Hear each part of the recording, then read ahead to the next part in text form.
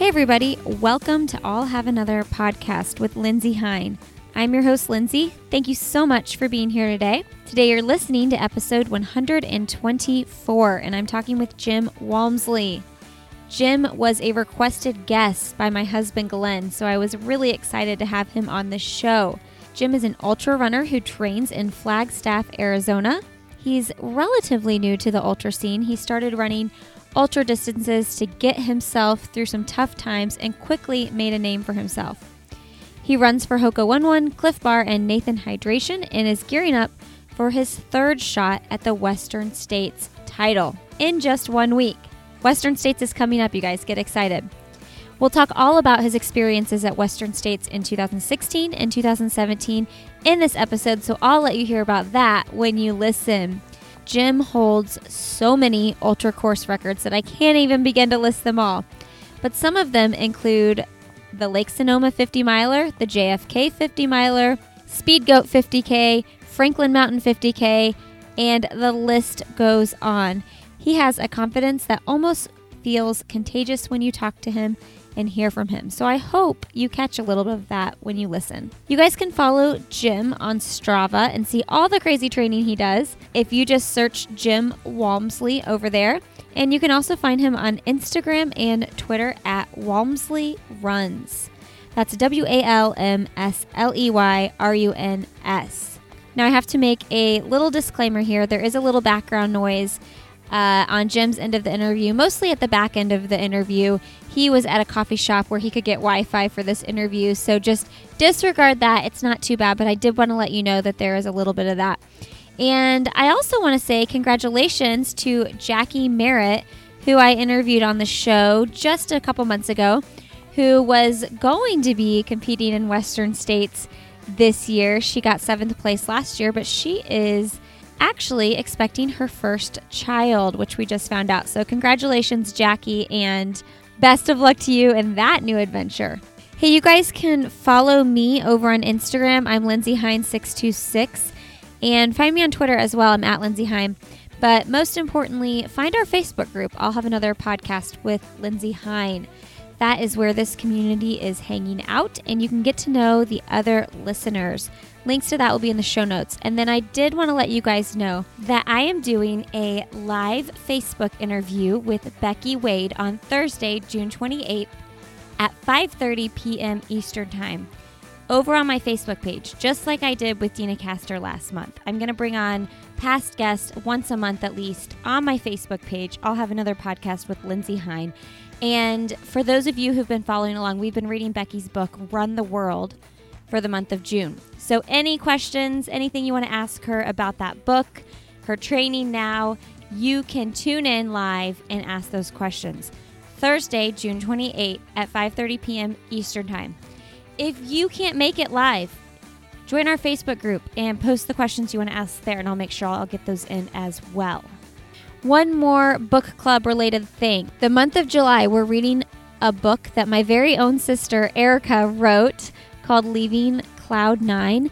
It's a memoir of her husband's life. This is a book that she has been working on since 2013. It's been quite the long process, and it's a book that she wasn't sure would ever actually be published. And then she was challenged with the question, what would you do no matter what the outcome? What would you create and nurture just for beauty of what it was? And without a question, her answer was this book that she wrote.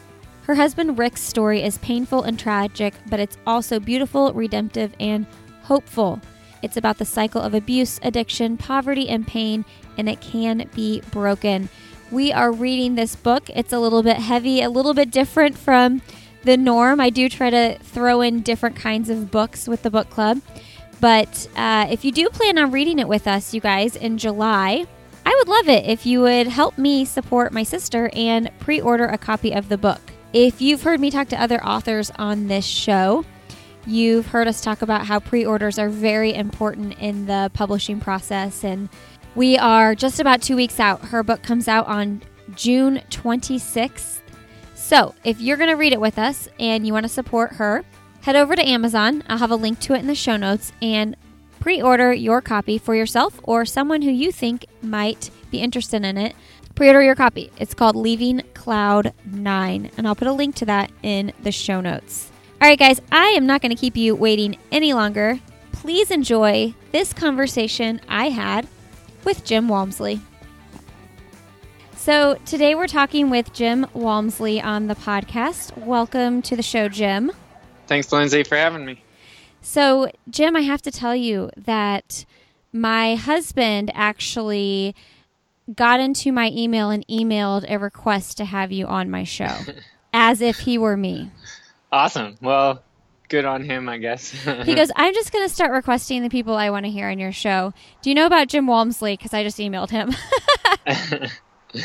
Well, it worked, so I don't know, and here we are. So I'm excited to talk to another ultra runner. I just had Jackie Merritt on the podcast sort of recently, so awesome. Yeah, just had quite a bit of Western States talk out of her. I know she's prepping for this race like you are, but let's intro you to everybody because I've got some ultra runners that listen to the show, but I'd say the mass majority are more like half marathoners and full marathoners. Yeah. So, Jim, can you give everybody a brief rundown who you are and when you started running? And I mean, you broke onto the ultra scene really not that long ago, and you're just killing it. Yeah, thanks. Well, yeah, my name is Jim Walmsley. I live in Flagstaff, Arizona. I'm originally from Phoenix, Arizona, so kind of staying close to home a little bit nowadays. I train full-time up in Flagstaff for Hoka 1-1, Cliff Bar, and Nathan Hydration. So I guess I kind of made a name for myself by in the ultra scene from 50 miles has kind of been 50-mile, 100K races has kind of been my bread and butter, and dabbled a lot in some of the bigger, well-known 100-miler races like Western States and Ultra Trail Mount Blanc. And I've been doing this for about 3 years. I guess my running background, I ran in high school, was a Foot Locker finalist and state champion in Arizona, and then I ran at the Air Force Academy from 2008 to 2012. So I ran Division I and was like second team All-American in the steeplechase, and have some track times that are decent, but little off from the most elite. And then I went into the Air Force after college, and I was stationed up in Montana, kind of got into trail running. And I say trail running's awesome. It's fun. I love the process, but it's also a slippery slope to getting into longer and longer distances. And in trail running, typically the longer distances tend to be the more prestigious events at the weekend's races. Yeah, did you ever think when you were running track-like distances that you were going to be running 100-mile distances? Well, I always kind of joke, be careful what you make fun of, because it's almost been like I've turned into all of it. I think when I was in track in college, I used to make fun of maybe the 10K or the steeplechase, and like, oh, they just can't keep up with the 1500 or the 5K. And then before long, my senior year, I did my first 10K, kind of one and only, and ran right about 29 flat. And then I did my first steeplechases my senior year, and ended up just kind of qualifying for more and more races, and even won like the Mountain West Conference championship in the steeplechase, like on my, I want to say, second steeple ever. And then, but then you also poke fun at ultra runners of like, yeah, those guys, they only clip like 8-10 minute miles at the elite level. Like, you're kidding me. That's ridiculous. I don't want to go out and walk every day. But then I guess getting into it, you don't realize how diverse the terrain is that these trail races and ultra races actually go over. When the trail pitches up 10 to 30% incline, you slow down quite a bit, and all of a sudden your 6-minute pace isn't quite the same. So it's fun, and I think it's humbling with learning it, and I just find it a really big, fun adventure, and the process is really enjoyable to me. Well, I watched some of your documentary videos, and there are definitely plenty of sections on that Western States course that you were not running 8 to 10 minute miles, and you bust out of those aid stations. It was like you were running with a girl at one point. I got to ask you about these people, but it must have been one of your pacers and his wife, I think. She's a purple tank top on. I think that was James Bonnet's wife, or fiance, but good friend. There's like a mile section going through the biggest aid station is at mile 62, and it's through Forest Hill. And basically that mile section, it's like a full crew access. So you can have crew just run with you for a bit of the section. And she wanted to do that. And I think she was a little surprised how quick that. I think you're referring to the 2016 Western States. Because when I went through Forest Hill that way, that's when Ethan Newberry, known as the Ginger Runner, got a really cool video clip of that, and I was feeling great. But then last year when I went through Forest Hill, it was a little different story, and I took a little break at my crew and started throwing up there, and basically wasn't able to get food down. So like when you get into these really long ultra trail races, it's not just a running competition, it's also an eating competition, and they're one and the same, because if you're not eating, you're not going to be running. And so it becomes a lot of problem solving and a little bit of a puzzle. Yeah, I was like, when I watched the video, I was like, man, she's like sprinting. I wonder how long they're going to run together like that. Well, we have to get into the whole Western States thing, because you've had some like crazy experiences the last 2 years, and I want to talk about all that. But before we get into that, just kind of tell us how running has kind of like brought you to a better place in your life. I know you've openly talked about struggling with depression and things like that.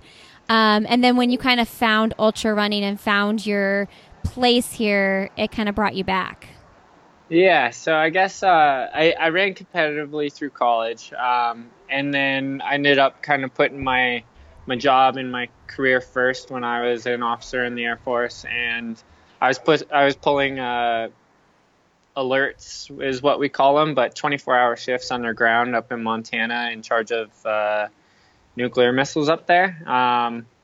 And all in all, it just wasn't a good lifestyle for me. There was a lot of high pressure with the job and kind of how things are structured with nukes for obvious reasons. And I just I didn't necessarily always make the best choices, got into a bit of trouble career-wise, and things weren't going great when like probably most of my life, from running going pretty well to getting into a school like the Air Force Academy, things kind of generally went pretty well. And that was definitely has been my low moment and my low time. Is kind of, I'll say basically I had a failure in my Air Force career, but it was kind of towards the trail end of that I started focusing more on like I need to get outside and run once a day. I was getting with a psychiatrist, and she's actually the one who recommended that, and she's just like, I think you should start focusing more on that, because that seems to be your getaway and your happy place. So I just really embraced that, and the more I thought about it, I knew I was getting out of the Air Force in 2000, I guess 15, early 2015, thereabout, and it was like, what do I want to do with my life? And that was the one thing that was picking my spirits up, and at times felt like it was the only thing saving me from just really slipping down into a darker place. And it was a way I was able to talk to people and meet friends that wasn't about my job. It wasn't about life. It was just running. It was simple. And I could go on these adventures and see these parts of Montana that were just spectacular. And it just kind of became a time in my life where I pivoted and took a risk. And I picked out Flagstaff, Arizona as the place I wanted to move to and train full time, because I liked the altitude. I heard it's kind of like a running mecca, and it's an even bigger running mecca than I ever imagined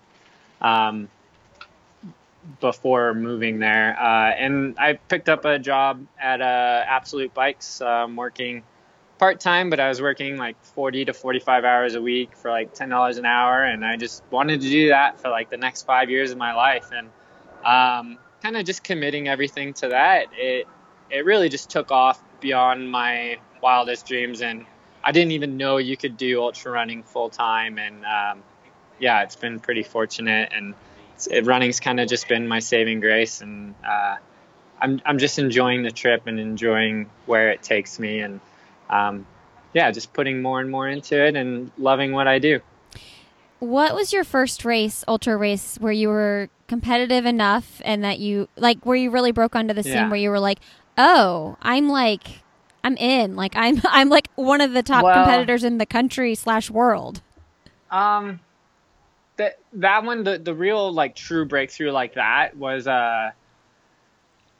Lake Sonoma 50 mile in 2016. I remember, like, I think I just had DryMax t-shirt, which they're my sock sponsor, and they were fortunate enough to, like, help me out with, like, a couple $100 type bonuses here and there. And that really helped when I took off work from the bike shop to be able to pay bills, is winning races that way. But that's a competitive national race that has been tried and true, and I actually got the course record there in 2016. But I guess the first ultra I ever did, I ran Old Gabe 50K up in Bozeman, Montana, and I had no idea what to expect. I couldn't believe I was hiking some of it, and like my hip flexors were cramping up. But I actually got Scott Creel's course record there, and Scott Creel's like this Montana legend, grizzly guy that he's won the Bridger Ridge Run, which is this awesome scenic about 20-mile run in Bozeman that is just legendary, and he's known for winning it 10 years. So that kind of gave me a bit of hope and a little encouragement, and I ended up hopping into a 50 mile a couple months later at the JFK 50 mile, and with the encouragement of James Bonet, whose fiance was the one, Aaron, running with me in that picture. So he helped encourage me from the beginning when he kind of heard I started dabbling in some trail ultra stuff. And so I had really good encouragement from James and from the beginning. And but it was probably once I moved to Flagstaff and kind of had about a year of altitude back under my belt and more consistent running and putting it as a bit of a priority in my life, where I kind of started seeing the really big breakthroughs. So you probably, like, you've rehashed this like 9,000 times by now, but my listeners, most of them probably haven't heard it. But in 2016, when you ran Western States, you went into the race thinking and saying, like, I'm going to win. I'm going to break the course record. Like, that's my goal. That's what I want to do. And I think that's so cool. I love when I see people just like that bold. And you were on record to do that. Like, you were an hour in front of the second place runner, Sage Kennedy. And what were you, 30 minutes above the course or below the course record?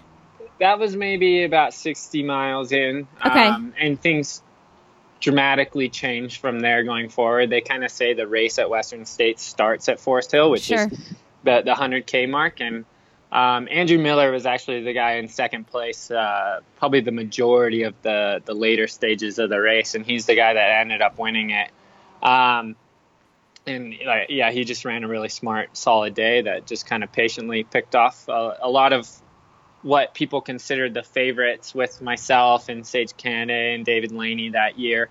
But Andrew Miller didn't really get caught up in the front race early as much, and I think it really paid off being patient. And is he one of your teammates? In the 100, Andrew Miller lived in Flagstaff for a little bit when I first moved here, but he's actually back in near his home in Oregon, in Corvallis, going to Oregon State. But he's actually running Western States again this year, so really, really nice guy, and get along with him well. But yeah, we got a few guys here in Flagstaff that I train with, and we call each other, like, our little group, the Coconino Cowboys, and yeah, we like getting after it. But yeah, I guess with the statements that year, especially, and I guess I believe this kind of in a lot of things, I like starting with what I kind of call a top-down goal list of, yeah, my first goal is going to be to try to make a course record possible. I don't want to start out so slow that it's not an option from mile 10.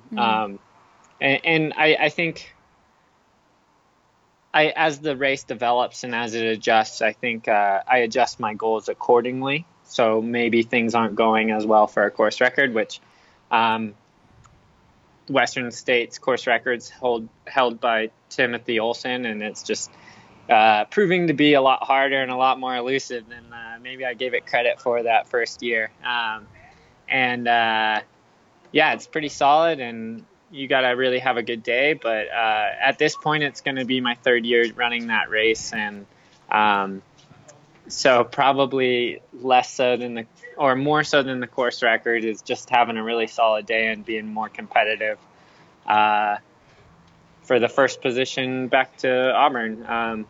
I think overall winning that race would mean a lot at this point. So yeah, need to run maybe a little less risky for the course record stuff, because in 2017 at Western States, that kind of got me into a bit of trouble, and ultimately I made it about 78 miles before having to call my day, and yeah, that was pretty disappointing last year, but lots of learning experiences. I think you take away a lot more learning experiences in what you'd consider your failures, rather than when like a race goes really well. It's almost hard to learn like what you did right, and a lot of things don't necessarily go wrong on your best day. So I think you take away a lot more on the harder, tougher days out on the trails. Yeah, the post-race interview. I've seen a lot more post-race interviews from your 2016 race than your 2017 race, but you were very like, you know, I know you had some time to collect yourself. You took the wrong turn. Was it mile 93? Yeah, they're at 92, 93, and I went about 2 miles off course, and I hit the highway I was supposed to hit. I just hit it in the wrong spot, and that was part of it, because I knew where I was. I like kind of say with that part of the Western course, or Western States course, I know enough to be dangerous in the fact that like I kind of knew the direction I was going, but it was like the right direction, but then the wrong direction sort of thing. So almost if I knew less, it might have helped more. And then if I knew more, it would have obviously helped more. Yeah, that makes sense. So, you know, in your post-race interviews, you were still very like happy and grateful, and you finished the race, you know? So walk us through that though, because you take a wrong turn at mile 93. You're 2 miles off course. You decide to walk back to where you went, and you finished the race. You had a bunch of people. I mean, it was the most adorable part of the video, is like holding hands with your mom right before you finished, before you guys ran to the track. But tell us, like, A, why did you decide I'm going to go ahead and finish the damn thing? And B, like, how did you muster it up? Because you were physically and emotionally defeated at that point.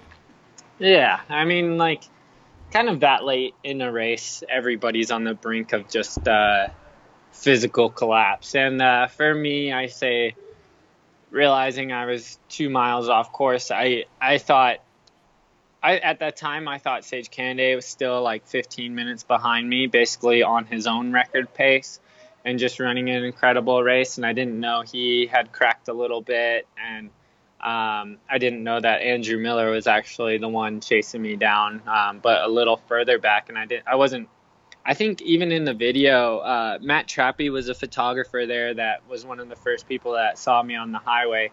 And he even told me I had an hour lead. And I think I remember like hearing it, but it's like, this is complete BS. Like, you're just trying to get my spirits back up, man. I know the race is done. Like, I'm being like a complete cynic, and it just wasn't positive thinking, and mentally just, it broke me pretty bad at that point. So a big goal and stuff was to finish my first 100-mile race. That was like what you'd call the 100-mile debut. So that kind of became the next goal in line, and that's what I did. It wasn't pretty. Maybe sometimes being separated from the moment, I wish I ran it in a little more, or gave it just a bit more effort. But I know once kind of my mind quit at that point, it was pretty hard to start jogging again. Mm-hmm. It was pretty painful, and walking was what I could comfortably manage, and I didn't really feel like pushing it super hard at that point. And, but yeah, I mean, it's a part of the race to make it to Auburn. It's not about if your day goes right, or especially like elites kind of get a rep for just pushing until they're competitive, and once they're not competitive, they just throw everything down. But at the same time, like ultra running and Western States especially, there's so much more to just being competitive at the front. I still got a under 24-hour 100-mile race that year, and that's pretty special, and those things aren't to be taken for granted. Yeah, you walked like 7 and then plus 4 miles, and you still ran like, wasn't it like 18:45 or something? Yeah, yep, exactly. That's a lot under 24 hours. Yeah, they kind of just jokingly say you live a whole life in a day during that race. Yeah. So, okay, you had, and then 2017, you had the DNF because you weren't keeping things down. You had to pull out, you said like mile 80, so, or 78 or whatever. But you're going back this year. It's on June 23rd. And you kind of mentioned that the goal is to more so finish first than like go after that course record from the start. But you're still going to be super aggressive from the start, right? Well, I find that I want to run the pace and the effort that I think is going to get me there most efficiently and most competitively. I think a lot of times that can put me out front. I like to think that I try not to limit myself from the beginning, and I want to run with the opportunity to do something great. And if that's not there a little bit in, then again, adjust accordingly. But I'm not a big believer in limiting yourself before you even try. So that maybe mindset and mentality makes it kind of look a little more aggressive and this and that. But sometimes I feel like I'm the fittest and best runner out there. So if that's the case, you would naturally find yourself a little bit in the front. Sometimes I'm not, but maybe it's the mindset that I could do more that gives me that advantage. And so we'll see. So far for Western States, I guess up until Sunday, training had just been going kind of scary good, I guess I could describe it. Just crushing miles, crushing climbing, but running fast. It was almost hard to get enough time on my feet. But then I kind of have a little bit of a injury going on in my quad this week. So this week's almost complete opposite from last week. So it just goes to the ups and downs of training for races competitively, and injuries and hiccups happen in my training just like everyone else's. And but we'll see. I mean, there's still about 4 or 5 weeks before Western States, so I'm not too worried at this point. And this whole year's been started off with really consistent training, so I got a big base to rely on and not worry about at this point. Well, yeah, you just won and set another course record at Lake Sonoma, right? Yeah, so it's kind of cool to be able to say I have the 2 fastest times at Lake Sonoma, and you kind of look at the list of ultra runners that have ran it and how many times other guys have tried, and it's a pretty comprehensive competitive list as far as our ultra world. So yeah, it's a pretty cool position to be in. Okay, so we talked about pace a little bit, and you were laughing at yourself because you were saying how you used to say, oh, ultra runners at the elite level run like 8 to 10 minute miles. But give us an idea, when you're doing Western States, like what's the range? Like what's the fastest mile you're running on that 100-mile course, and what's the slowest because you have to hike some of it? My fastest is probably somewhere around 5 flat. And that'll be probably with a downhill. Okay. So the effort's a little bit slower, but then the pace is that fast. I mean, even the less than a mile, your pace will dip under, like my pace will dip under 5 if I'm just running with the flow of like sometimes with these really nice downhill gradients. And it's just about keeping it efficient. Don't bang up your legs. If that's the gradient you're running, then just let the legs turn over and go. But then on the climbing, probably one of the slower parts is Devil's Thumb climb. It's got over 1,000 feet per mile sort of climb. And there's like about 38 switchbacks. There's either 37 or 39, I forget. But right up there, that's how many like tiny switchbacks there are to get up this hill. And your pace probably slows down to almost 20-minute miles for me at a competitive side.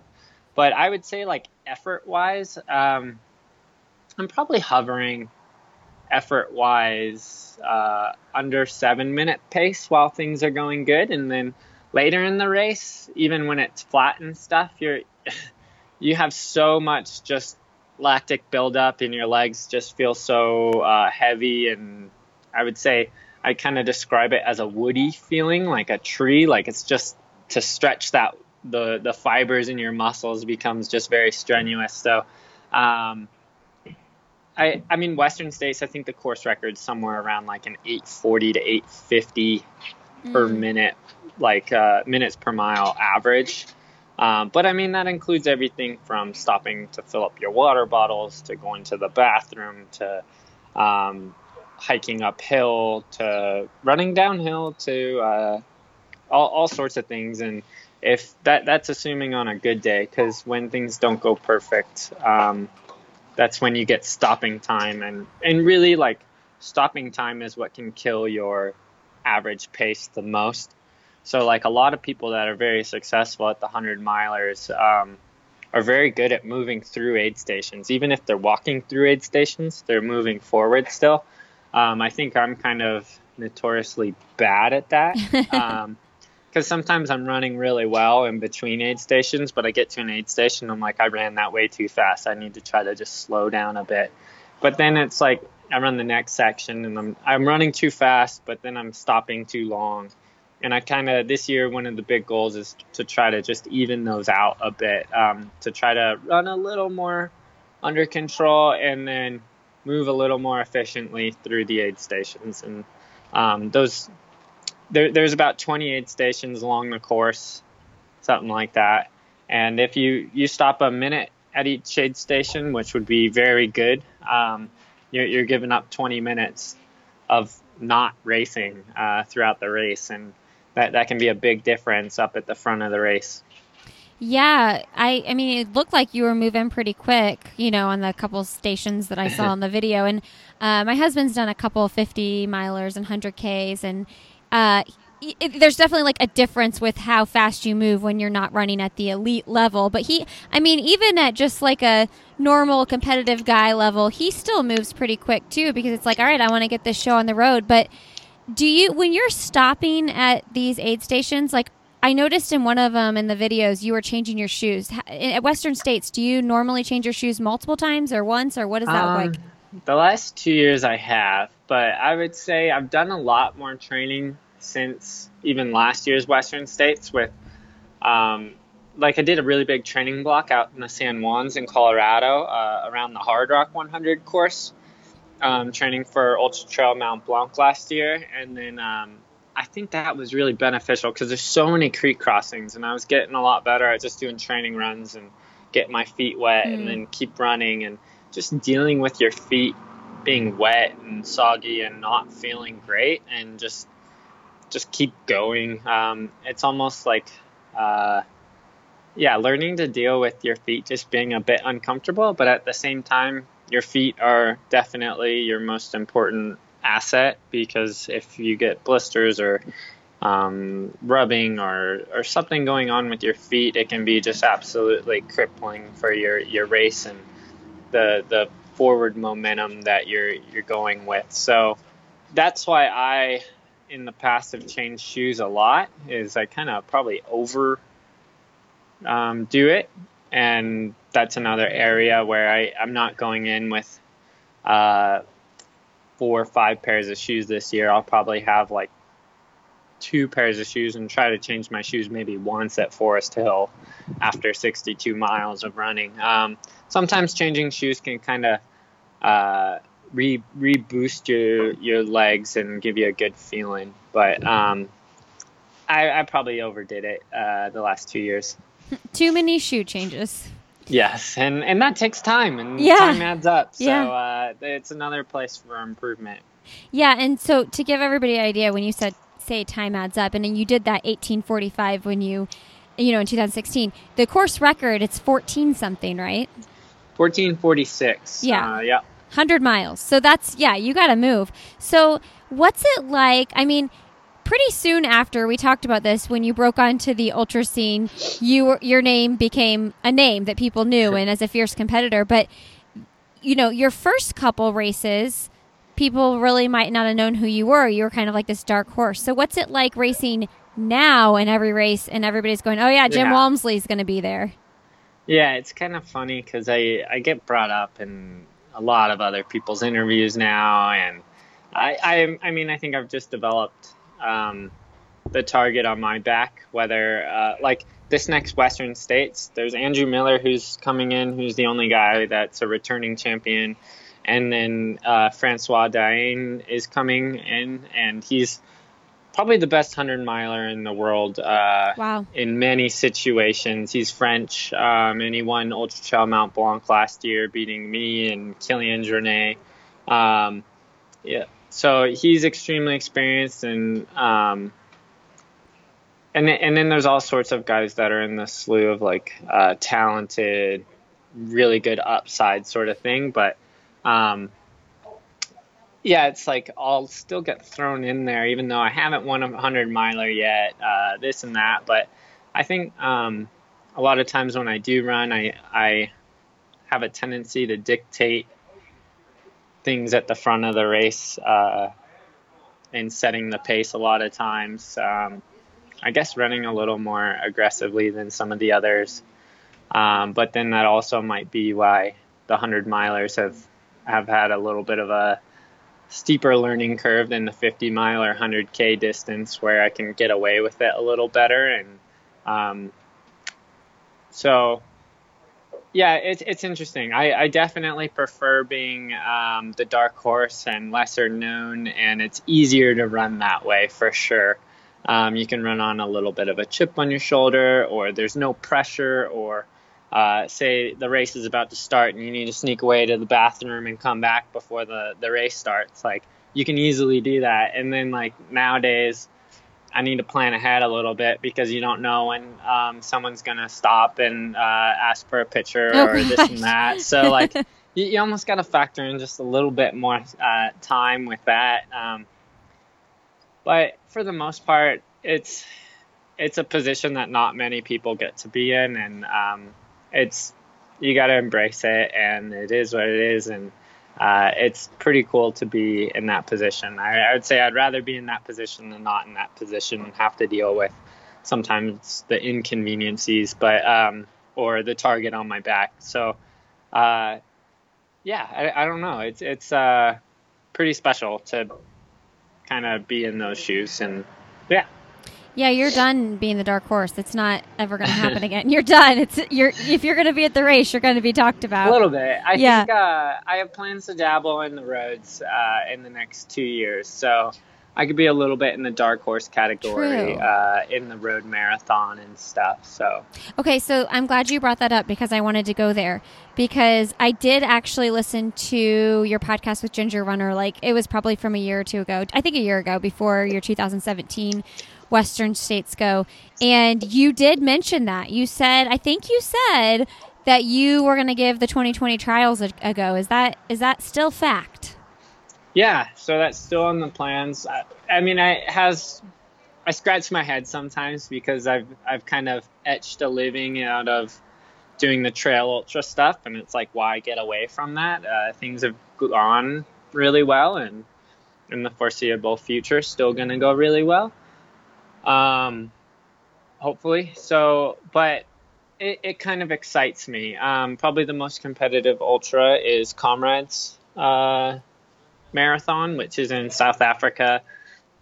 And it's like 54, 56 miles, which is a good distance for me, but it brings in probably more like 208, 210 marathoners that typically are winning that race. So that'll be important to have the leg speed and to be able to turn it over on the roads, because there's more tempo, there's more you got to be more fluid when you're just running on a road, where on a trail or in a longer race, you almost got to practice grinding a lot more, and just kind of like the Boston Marathon, how that was this year, of like you needed to be able to grind and kind of withstand the conditions, because ultra running or trail running in general, typically, no matter the weather, like Western States is really, really hot every year. It's not ideal for running fast. So you got to be good at withstanding the diversity that the races bring you.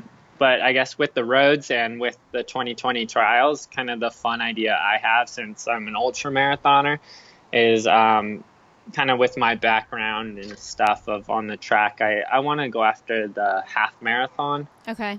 Qualifier, which is 64 flat for the men. So you got to run 63 South Thin or faster to get in through the half marathon, and that starts at the end of this year in September. Ooh. I can start doing that. So I think that would be a fun way to qualify for the 2020 trials, and then try to make my marathon debut at the trials, and just go for it. We'll see what happens. I think this is so interesting. I mean, you're young, and you got into ultra running relatively young. I feel like a lot of times people do the shorter stuff and then you slowly move up in distance, and you jumped right into ultra. But it seems like from the outside looking in, the ultra runners don't pay as much attention to the marathon and the shorter distances. And it's intriguing to me that someone who's so competitive at that level, at that distance, is like, I'm going to go ahead and do the road marathon. I think that's so cool. Yeah. Well, I think of it as, the natural progression for an elite runner is typically you run the track, and then you run the roads, and then you run the marathon. And then if you still want to get into something, you typically get into ultra running. And that would be the stereotypical thing. I think to be competitive nowadays in ultra running, it's getting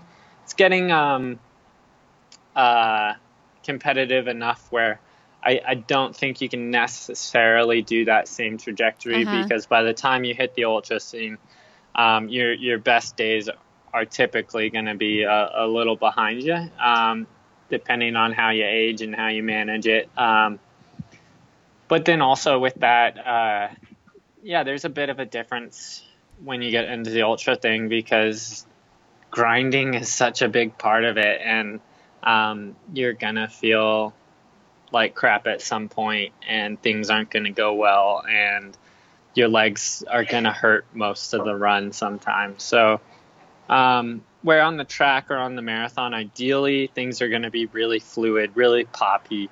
You're going to find a rhythm. That's how you would ideally want it. Sometimes the marathon especially the marathon's kind of notorious of, especially after that maybe 20 miles or 22 miles, you kind of hit the wall, and that can be kind of your little bit of a grind taste.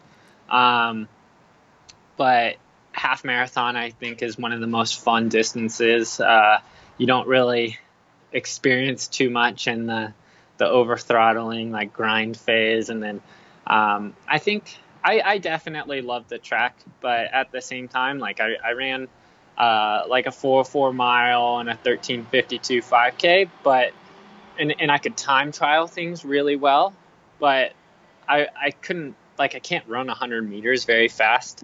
I can't close 200 meters very fast and stuff. So I always kind of knew that at the most elite level, I wasn't going to be winning the championship races in my mind. I know my college coach hated that I'd admit that, but I just knew I wasn't a very good sprinter, and kind of what I would have to do would be to draw make it, instead of a 200-meter kick, make it a 1,000-meter kick in a 10K, or probably 5K, where a 10K I'd probably have to like start cranking in from 2 miles instead of leaving it for the last half mile sort of thing, where I can run really fast, but I'm not necessarily got that really quick turnover to win highly competitive track races. So that, plus kind of my Air Force career, plus just wanting to enjoy the process of the day-to-day running, kind of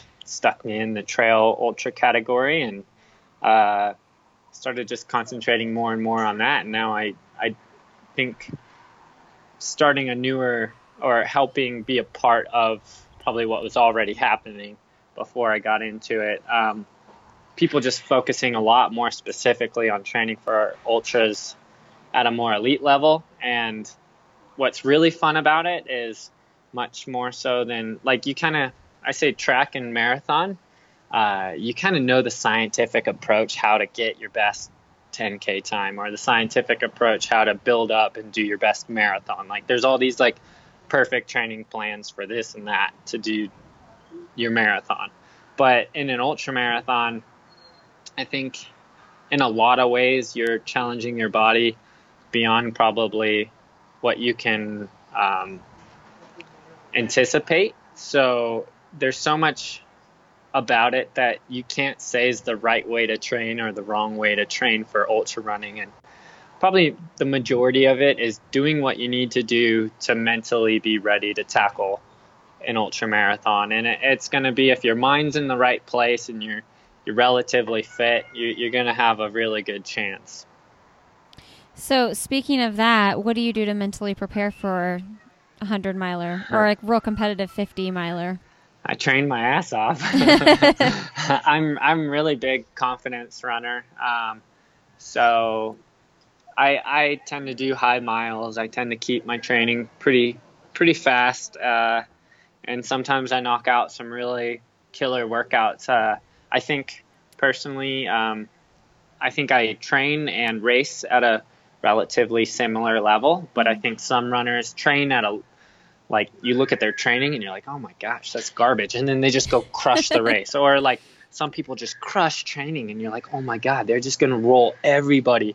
And then they just blow it in a race. And it just goes to, you need to kind of understand how you train and how you race, and do what you need to do in training to have that confidence to go up to the line, first and foremost healthy, and then secondly, with the confidence to go put yourself in a good situation to accomplish your goals. Yeah, so I mean, to run as fast as you run, even at these very long distances, you're still doing like some serious speed work. A little bit. So for Lake Sonoma 50 mile in April, my friend Jared Hazen, who I train with in Flagstaff, we were doing maybe mile repeats once a week on the track. And the way I do some faster stuff now is I'm not looking to get a workout on the track per se. I'm not looking to get more fit, anything like that off of a track workout for what I'm doing. And these longer races, it's all about increasing efficiency. So my kind of bread and butter workout is 5 by a mile. We're doing it at 7,000 feet. And I typically take 3 to 3.5 minutes rest in between. And it's a lot of rest. Or say you want to get the mile reps like really fast on your high end gear. You can take a complete like 1-to-1 rest and take basically full rest. And the main thing about it is getting your legs turned over. So I'm never going to be running 440 miles, or shouldn't be, in a 100-mile or 50, probably more specifically a 50-mile race. But if my efficiency at a 430, 440 mile is better, I'm going to be able to run a 510 or 520 in a race without hitting that threshold effort, because my efficiency and my leg turnover is a bit better because of just turning the legs over. And then if you're not dabbling in that high-end intensity part of it, then you're not really getting yourself in a deep hole if you have to dabble in that speed. Where like sometimes when I'm not doing regular pickups or mile repeats sort of thing, I can go run with other marathoners and I can feel I'm just as fit or fitter than them sometimes. But if we start going on a 20-mile run where we start dabbling in that 5 minute to under 5 minute pace, which is kind of a fun, like, in between effort between a marathoner and an ultra marathoner sometimes. So, and you're doing like 20 miles or 2 hours, something like that. Sometimes if it gets too fast, it gets out of your comfort zone, and then all of a sudden you're less efficient. And then if you're less efficient, you're going to be expending more energy, and all of a sudden, even if you're more fit, you're going to end up popping first because you're just not efficient at that speed. So when you train for this half marathon, yeah, after this coming fall, it'll be, right? It's after the fall of 2018, right? Yeah, so it starts I think the qualifying process for the half marathon starts September 2018. You can already qualify in the marathon. Yeah. For the Olympic trials, and I think that opened up last September. Okay. But the half marathon, they hold off another year because I think they prefer you to qualify in the marathon, obviously. So what are you going to do training wise? I mean, so do you... What are you peaking at mileage wise now, training for like Lake Sonoma and Western States, and then what will you peak training for a half, and then how much more speed work will you add? Yeah, so speed work, and I'll probably go to a more regular schedule with speed work, like some sort of intervals on the track once a week, and then some sort of threshold, 8-ish miles of threshold. Those would be kind of probably the main things I would focus on. And to ease into that, sometimes you do kind of a fartlek, like 3 minutes on, 1 minute off sort of workout, not on anything measured, just out on a trail even, to kind of get the legs turning over to get ready to do the intervals. So I would say intervals and threshold work, where I don't do much threshold work now. I would say pace-wise. When I get on some steep climbs, my heart rate and intensity probably gets up to threshold sometimes, but the pace can still be 14-minute miles. But if it's steep enough, your how your body's working aerobically is gonna dive into more on the threshold side, even if your pace by marathon standards is very slow. Your intensity and your effort's very hard.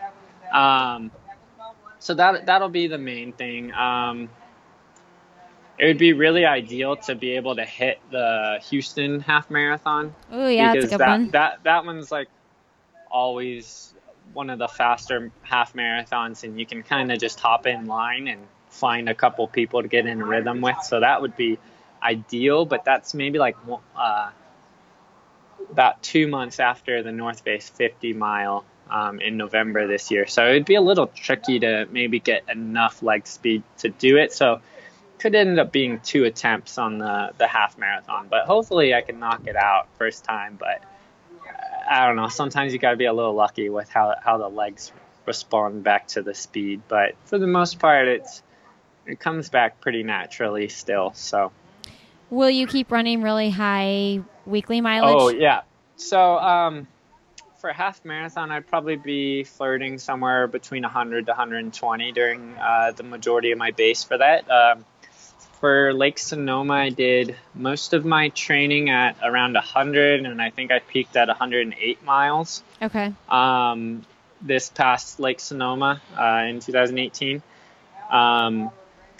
Which wasn't as high as I'd hoped. I had a little bit of an injury over winter that I started a bit later and actually had to drop a race in February and just kind of have a longer build up towards April. So that's about as high as I got. But I also logged my vertical feet climbed per week, and that was consistently over 20,000 feet per week. So most marathoners and road runners probably don't keep track of that at all. There's not as much need to, but I think climbing, I refer to it as climbing, kind of really helps with maybe some of your toughness in a race, or how you can grind a bit. It helps with your time on feet and how much, like how many minutes or hours you're training per week. It'll definitely increase your time of training per week. For Western States now, after Lake Sonoma, I kind of started ramping up. I guess last 3 weeks I hit 100, 125, and then I was going to hold it for 3 weeks at 150 miles. And I hit 150 miles with about 31,000 feet of vert last week. And it was 22 hours of training, over 22 hours of training. But on the last run, I think in the first mile or two on my Sunday run, I think I got a little very mild tear in part of my quad that's been bugging me, and I'm far enough out where as long as I don't let it become a big injury, then it'll be fine and it'll blow over. I don't think I'll get back up to the 150 miles a week that I wanted to for Western States, but I've been able to have really good success around the 120 mile range, so I'll probably kind of try to get back to that as soon as possible and hover around 120, and maybe instead of a 2-week taper, I'll do just a 1-week taper the week of Western States. That's a short taper. Yeah, I kind of, it goes back to a little bit, like some of my best races have come on maybe a 1 to 2 day taper, I would say, like a couple rest days. I basically always plan on running every day. And then I say, like, let your off days come to you. Don't like automatically plan your off days. And I didn't have any off days planned for this week, and I've already taken 2. And I only ran a 3-mile run on Tuesday. Of just sometimes you kind of gotta suck it up and do what's right for you. And I guess one of the harder things about this too is I've chosen to still log it publicly, because I don't think a lot of pro athletes, especially when injured, publicize how they handle it and how they go through it. So I think that'll be kind of really interesting for people to follow on my Strava of how I can manage to get back to it. So we'll see.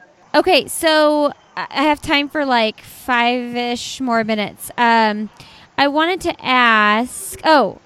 to say this bold quote that you once said, and at the top of a video that I watched, you start this video, and I'm like, ooh, that's good. It makes him sound really intimidating. If I could isolate other runners, I'm not intimidating at all. Let me just throw that out there. I can attest to that from talking to you. But you say, if I can isolate other runners and make it one-on-one, and we both go to a dark place, I'm gonna win. Do you believe that when you're out there? Yeah, totally. So I guess in that situation specifically, that's me envisioning either someone else is out front by themselves or I'm out front by myself. I don't want to compete against a pack of runners that are now harnessing like a competitive side of competing against each other and pacing off of each other. I want to be out of sight, so it's just like put me on a treadmill in a room by myself and put you on a treadmill in a room by yourself. And who's going to crank that treadmill faster and faster, and who's going to think they can hold a better pace for longer and stuff. I think mentally I'm really good at setting a fast tempo, pushing myself hard, and I'm also known for pushing myself too hard where I break myself. One of the funny sayings I have for races is don't let Jim beat Jim, because sometimes that happens, because I just have like some people just have governors of like they're not going faster because they just don't think they can sustain it. And again, it goes back to that leap of faith of like, what if I could stick it today? And I'm just a big believer in just the what if today's the day.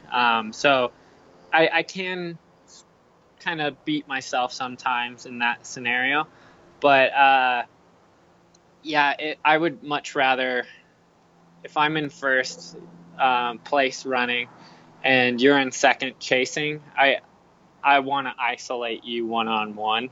And I think for the most part, I'm confident in that situation that I'll be able to keep my lead, I guess.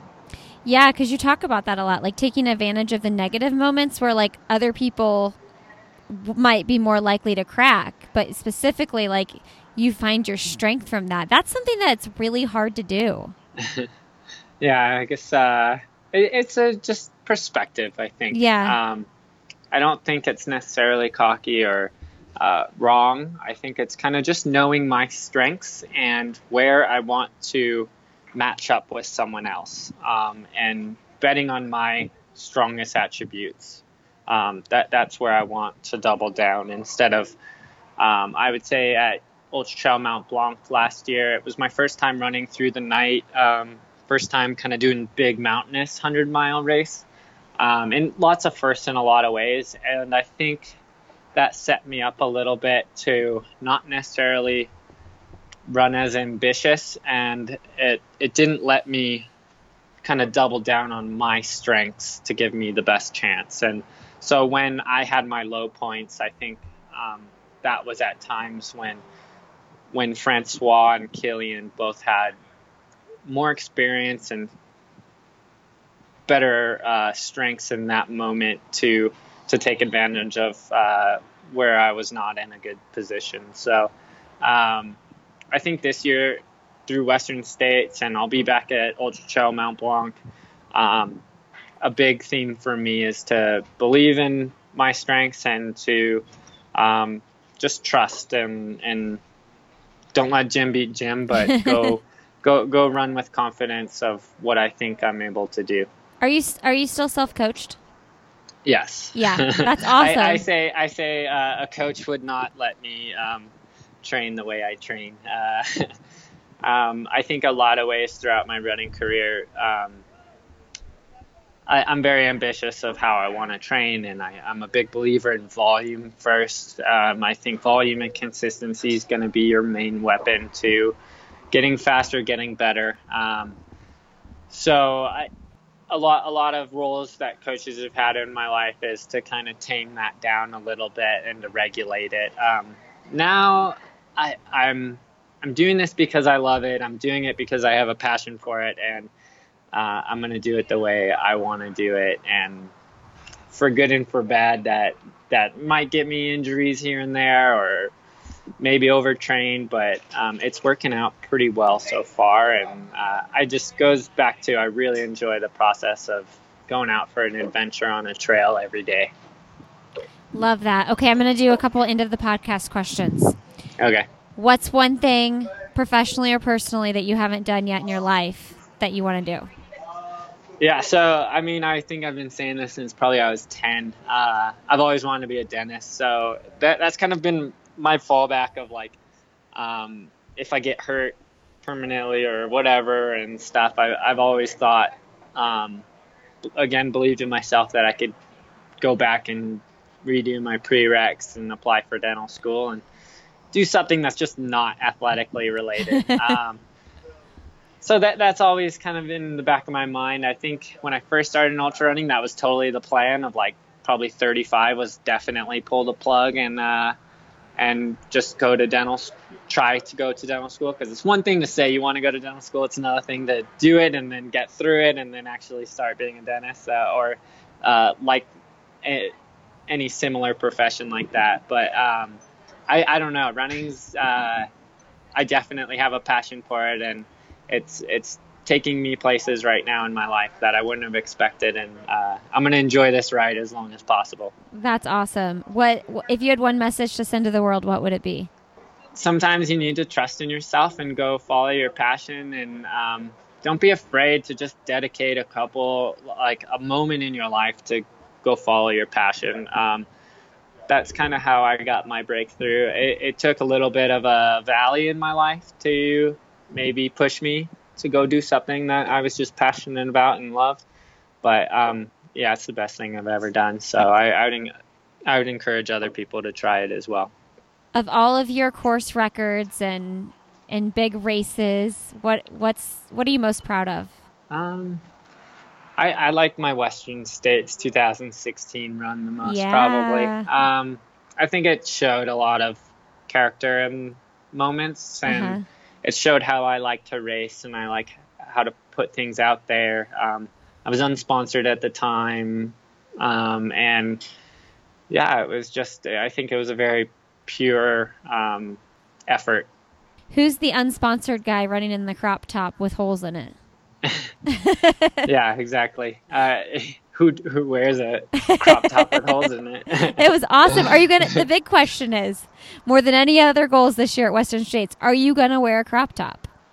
It's kind of like my MO, so yeah, I think so. I feel, I kind of wish at times it wasn't the signature thing, but I'll probably do it every year at Western States just because. You got to be the guy. That's your thing. I used to race in red sunglasses, and that was my thing. It's like if I didn't have my red sunglasses, then it wasn't really happening. So I get it. Ferrari red. Yeah, they were Budweiser shades.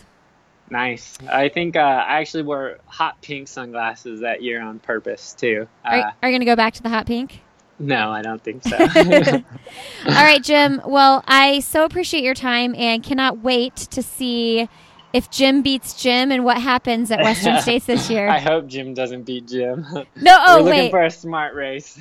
I meant the other way around. That's what I really meant. You know that, right? Okay. Yeah. I'll take that then. I said it wrong. And also can't wait. I also can't wait to see what you do in the half marathon. That's so exciting. Yeah, we'll see. It might be harder than I anticipate, but whatever. It's going to be a good challenge either way. See what kind of speed those legs have. Yep. All right. Have a great day. Thanks so much. Thanks so much, Lindsay. Okay. Bye-bye. All right, everybody. Thanks so much for tuning in today. Thanks, Jim, for coming on the show and sharing your story. We are all rooting for you at Western States. Can't wait to see what happens. Don't forget to follow Jim on Instagram and Twitter at Walmsley Runs, and you can find me, Lindsay Hine 626. You guys, don't forget to join our Facebook group, I'll have another podcast with Lindsay Hine. We're having so much fun over there. And if you want to follow along with the book club, you guys go pick up my sister's book, Leaving Cloud 9 by Erica Anderson. All right, you guys, everything we talked about today will be in the show notes at lindsayhine.com. And if you want to get those show notes emailed to you on a weekly basis so you don't have to go hunting for them, you need to subscribe to my newsletter. Shoot me an email, lindsay@lindsayhine.com, and I'll get you all signed up for that. All right, you guys, have a great Friday. Have a great rest of the weekend. And as always, I'll see you next Friday.